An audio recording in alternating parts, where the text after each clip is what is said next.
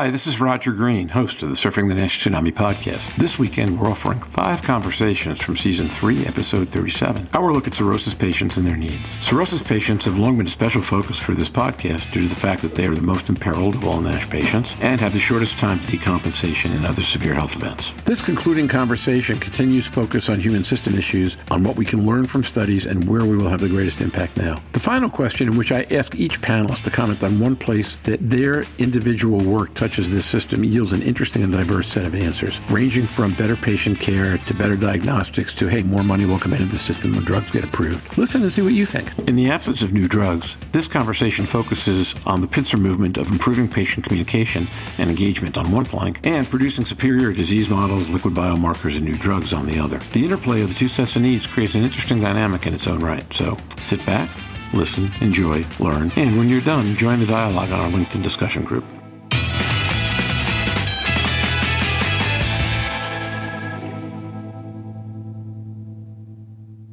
What we're going to be talking about today is cirrhosis. We had an episode last summer on cirrhosis that was extremely well received. We've come back to it a couple of times since then with different casts of characters. And there was a cirrhosis late breaker with semaglutide at ILC a couple of weeks ago, in which Jorn is an author. And one of the many one-on-one conversations Lars and I have had that for technical reasons have not made it onto this program was actually about some of the things that he is doing and they are developing to study and evaluate cirrhosis. So I think this should be a fascinating conversation. And I'm excited to listen. Louise and I have decided we know how to ask questions, and that's probably all we need to do. Jorn Schattenberg. My experience is that even if they pick up hepatic steatosis, if that's not the question of the exam, it might not be reported. So I think this comes back to education again. Lars Johansson. Yeah. No, we actually already published the baseline data from those 30,000 subjects from CT data looking at the liver steatosis, but now we're also mining it for other effects on to see if we can find fibrosis. And we're not collecting biopsies in this study, but we are getting the outcome. So I think that's really helpful. Yeah, that's the future. We don't want biopsies, we want outcomes. Congratulations. If you can get directly at outcomes, obviously that's a huge step in the right direction and also makes it a lot more serviceable for patients in day-to-day care. Louise, you've made great contributions and then you've gone back on mute. So why don't you, if you have anything you want to share, why don't you, as we get towards the bottom of the hour, why don't you come on out and share? Louise Campbell. I agree with everything the guys have said. All of these techniques are fantastic. They're marvelous. But if you can't get the patient to the appointment because the letter doesn't get there, we miss the opportunities. So we do still have to look at how we get to those patients, how we communicate better, how we look at the basic systems that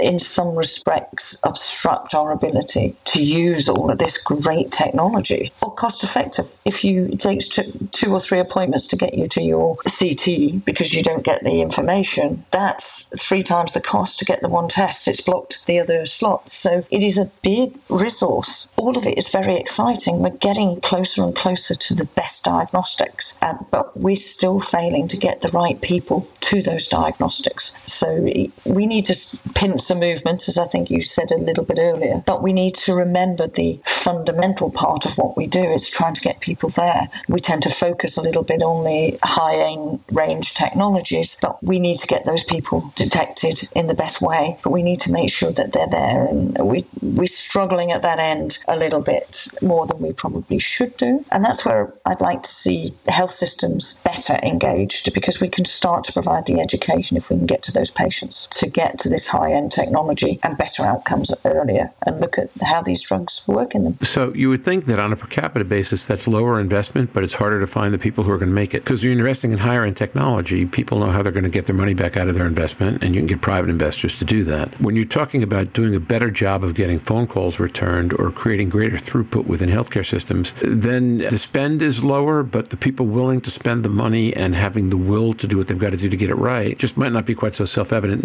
Was that? I thought I saw you nodding while I was talking. Was that what you were nodding at? Yeah, I am thinking of these everyday hurdles where we lose patients at all different levels of the track, and this would be to just apply the number of tests that we have now and have a consequent follow-up of patients. That's a hurdle, but the implementation of new technologies will help us here. I think that's my take of this conversation part.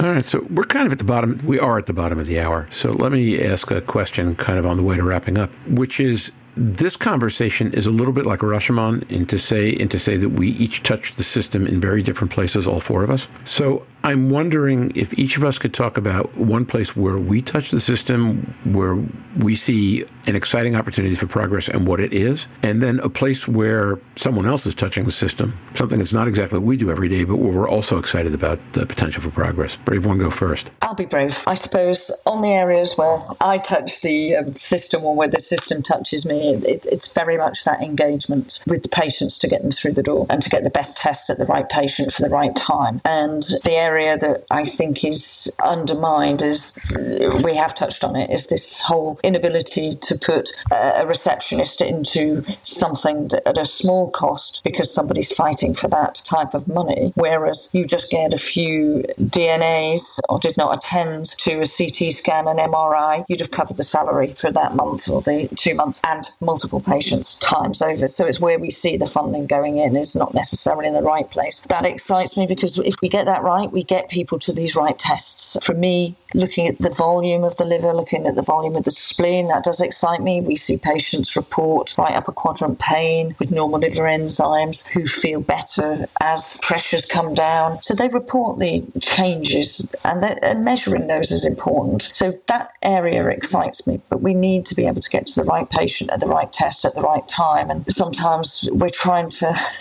jump hurdles to do that. And we've got great tests coming. We've got some good tests that could be used better if we can get the right patient, the right test at the right time. So I've been thinking a lot about how I could educate my peers on liver disease and identifying those compensated cirrhotic patients, starting with primary care physicians, but in particular the endocrinologists or the radiologists. As I post my questions to Lars, do a CT scan, identify a nodular liver, but do not describe this because this was not the question of the scan. And while I do not want to imply not good practice here, I think it's something that happens. We're very focused on certain, we've called it siloed in the past, certain aspects. I think I'd like to see advancements in terms of, let's say, recognition of dangerous signals by either automated algorithms, technologies, spin-off things like Lars has developed. And I agree with him that the technologies they're looking at are in the drug development space. But I think if you slim them down, if you like take version 0.1 of that and you can implement it into a clinical setting, you'll probably still gain knowledge and be able to risk stratify better. And as such, I think the advancement in that arena would be very exciting to me.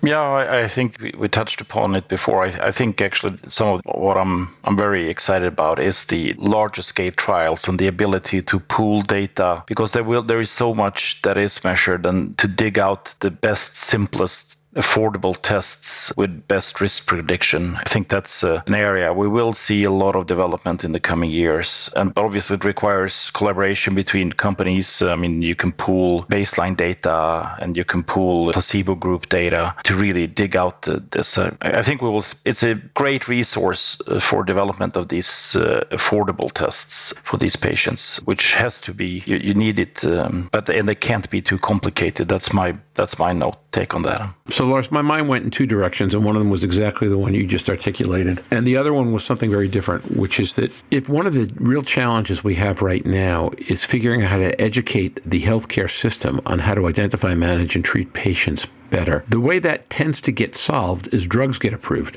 And when drugs get approved, investment money comes in, right? I mean, Stephen was talking about that last week in the context of if you actually get, if Regenerate 2 means that you might actually get OCA and resmetirom to the market by the end of 2023, that will just open the gates to all kinds of education to everybody in the entire process, patients, advocates, providers, nurses, doctors, specialists, everyone, that we will have the effect of dialing up salience and moving matters more top of mind. And then it'll be easier for everyone to do the right thing and know what they're supposed to do. The real augment that I see coming out of work like yours, you said this before, if we could find a simple way to go back to the basic science, things like this is something that turns down fibrogenic activity, or this is something that turns down a stellate cell or whatever, in a simple way that we could educate people on what that meant and why, then I think you'd have all your pieces in place. You'd have the funds to educate, you'd have the motivation to educate, you'd have an understanding on the part of people that we can do something to help patients, and then you'd have a simple way to start to articulate the basic science around it. Louise, that would be my version of the patient-centric pincer movement, if you will, as compared to the commercially-centric pincer movement.